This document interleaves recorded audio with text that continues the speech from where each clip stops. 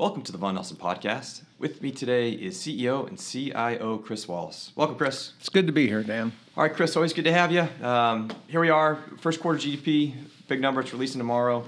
What are your expectations for the first quarter, 23 GDP? And then kind of beyond that, what do you think the setup is for economic growth as we begin to move through the second quarter? Yeah, I think that while the first month of the first quarter was strong, it was really the strength emanated from the step up in Social Security payments, along with a very seasonally warm winter, which allowed just more consumption and more activity in general. But as we moved through the quarter, it was very apparent that the economy weakened materially, and that really accelerated when we saw the expiration of SNAP benefits. So I think we're going to see a fairly weak print. I think it will be, whether it's close to 1% or just below 1%, it's going to be fairly anemic. The data we saw towards the end of the quarter and even into Q2 shows that consumption and consumer spending on an inflation-adjusted basis has really started to decline. So I think when we move through Q2, we're going to continue to see weak underlying economic data. I think it's going to show that the U.S. will be flirting with zero real growth in Q2. And I really think the market and earnings expectations for the rest of the year are going to be contingent on whether we see a pickup in unemployment. And I suspect we will. There's no question that labor markets in certain areas are tight. But as the cycle plays out, as credit conditions tighten, as profits fall, as cash flow falls, as revenues begin to decline, the lever that corporations typically choose in order to preserve earnings is layoffs. So I think we're going to see that.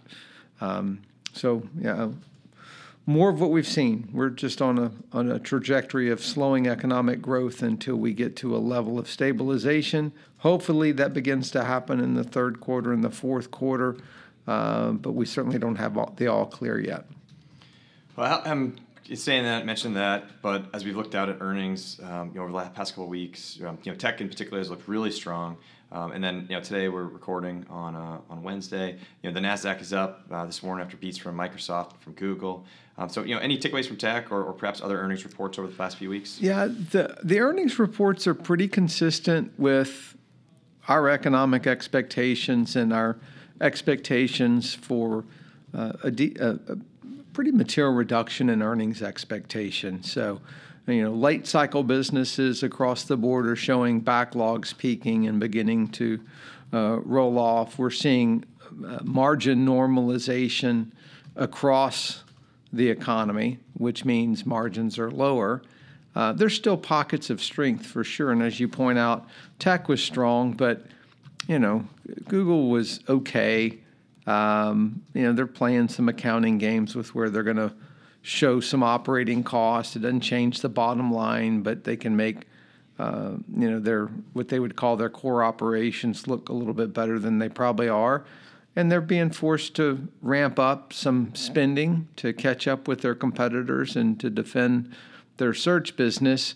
So it's really nothing significant. I know they've announced a large share buyback, but history is replete with companies that have done share buybacks at stock prices that were much higher than where the stock ultimately trades. So I wouldn't view that announcement with any degree of confidence. Microsoft had good earnings. There's no doubt about it. And so I think the issue for Microsoft, it's interesting. They're really trying to shift investors' attentions to AI. You need to ask yourself why. Is that because the other parts of the business are set to slow? Is it because they feel like they have a competitive advantage and a first mover advantage over their competition such that they want to highlight it? Only time will tell. And so really, I think in the case of Microsoft, they didn't say anything to dissuade our view that the economy's slowing and things are going to be more challenging. There was nothing overly concerning about Microsoft's release. It's really a question of, what do you want to pay for that? You want to pay 30 times earnings for their results or not. But there's everything in earnings are supporting our view that things are continuing to slow, margins are continuing to normalize. We'll continue to bring down estimates for the year, which means multiples will move higher. And it's really going to come down to what's the liquidity environment like, what is the interest rate environment in which these earnings are declining, meaning is the Fed going to be cutting rates in the back half of the year if we are in a harder landing, a deeper recession, or are they going to be sitting here at 5.5%? Or 5% on the short end. And those have different winners and losers and different implications for different securities and asset classes. So time will tell. We'll have to see how it unfolds. Yeah. And then let's circle back around to some banks. We haven't talked about them in a couple of weeks, but it seems as though we had a couple of weeks of stability in the regional banks.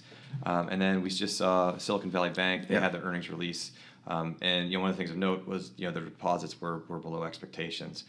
So any thoughts today on the stresses inside the banking system? Yeah, it's probably worth highlighting. When we did the original podcast before Silicon Valley, saying we thought the banks were going to have some pretty significant issues because of unrealized losses and pressures, but that would be later in the year. And then Silicon Valley kind of brought that concern to everyone's attention. But Silicon Valley wasn't your typical bank. The balance sheet isn't set up as a typical bank. Its business is focused in and around where the greatest bubble was, and they clearly had incredibly poor risk management. And so our commentary around the issues with the banks, because of the events of Silicon Valley, don't preclude those from happening later in the year. So I think this is the issues within the regional banking system are a process. They're not a single event, and it takes time to play out. And they're very self-reinforcing. And what I mean by that is, as they have challenges, they're reducing the amount of credit available to the economy, which weakens the economy, which creates more problems, which may force them to reduce credit available even to a more significant degree, and it'll just feed on itself.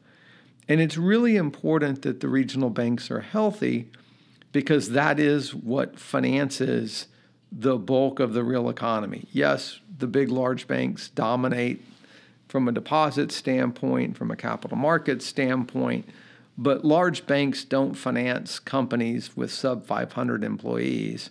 And sub-500 employee companies are really what drive employment growth and drive the economy. So we need our regional banks to be healthy. And regional banks also are the primary lenders in the commercial real estate space because they know their zip codes. They can assess those real estate projects. And again, there are real challenges in commercial real estate. So yeah, First Republic's front and center again. Doesn't look like it's going to make it. I guess we shouldn't be surprised. But again, this is just all a part of the process of realizing these losses, and we think it's going to continue to play out through the end of the year and maybe into 24. And it also really depends on the policy responses.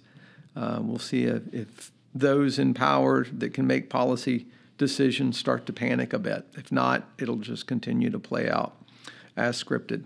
Yeah. Good. All right. Well, I think that's a good place to stop for today. We'll be keeping an eye out for the actual GDP number coming out tomorrow, and we'll catch up again here soon. Sounds good, Dan. The views, information, and/or opinions expressed during this podcast are solely those of the individuals involved and do not necessarily represent those of Vaughan Nelson and its employees. Vaughan Nelson does not verify and assumes no responsibility for the accuracy of any of the information contained in the podcast. The primary purpose of the information, opinions, and thoughts presented in this podcast is to educate and inform. This podcast, or any podcast in the series, does not constitute professional investment advice or services, and any reliance on the information provided is done at your own risk. Past performance is not an indication of future performance. By accessing this podcast, you acknowledge that the entire contents of this podcast are the property of Vaughan Nelson or used by Vaughan Nelson with permission and are protected under U.S. copyright and trademark laws. Securities discussed within this podcast may be held in the Vaughan Nelson strategies.